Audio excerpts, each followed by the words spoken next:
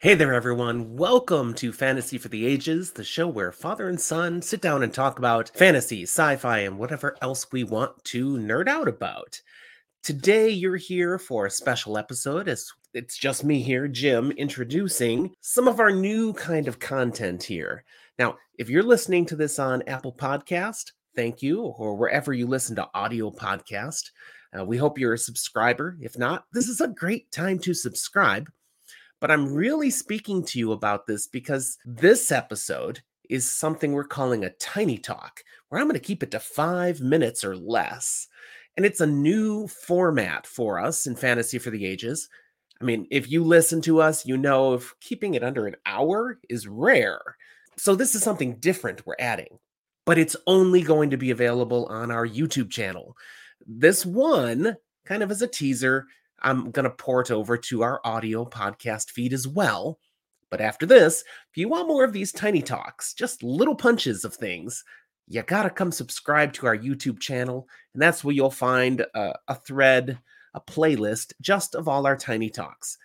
Now, there'll be just one here first, but you might find two already. I plan to do a second one today. We'll see if I get that far. Because I'm also getting over a cold, so my throat, my voice doesn't sound quite as normal. So, okay, tiny talk. What does this mean?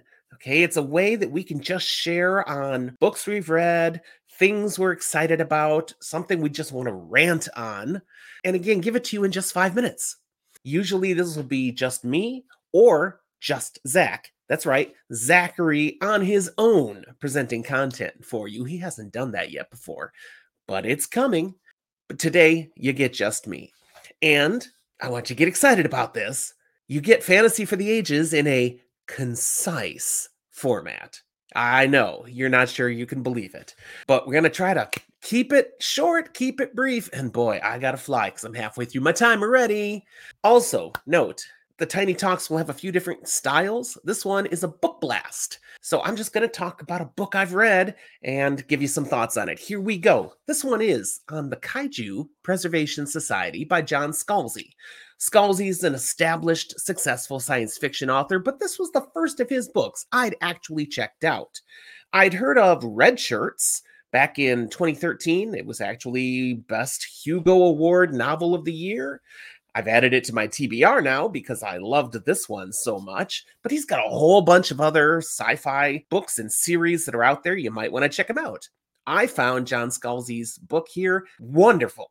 I also didn't just read it, I did the audiobook version. So Will Wheaton was entertaining me with this book, and I found his narrative style delightful. I knew him from Star Trek, The Next Generation, and Big Bang Theory. I like Will Wheaton. I really loved his narrative style in this book. He also does Red Shirts, so another reason it's on my TBR now. Back to Kaiju Preservation Society. This book was written during the COVID pandemic and is literally set in our world in the midst of a COVID pandemic. A little meta there, but in a very good way. While we're all thinking of how do we escape the pressures and issues of being locked down by a virus, the story shares a way that a character is able to escape into a parallel dimension. There's more to it than that, but this is not a book review. This is just blasting about stuff, so I'm not going to go into details. But parallel dimension, what do we find there? Kaiju, the place where freaking Godzilla, the monsters from Pacific Rim, actually come from. And it's all explained. I found this story fantastic, delightful, easy to consume as a sci-fi read. It's not heavy at all. It's quite fun. The ending was rather predictable, but in an endearing way, not boring. I thoroughly enjoyed the novel. I would recommend it to pretty much anyone. If you prefer hardcore science fiction, this might be a bit light for you. But if you just want a fun romp through some lighter sci-fi fare, flirting with fantasy, this could be for you. It's got some common good guy, bad guy tropes, nothing too dark, and there isn't much that could be considered necessary of trigger warnings. Personally, I'd recommend this book to just about anyone.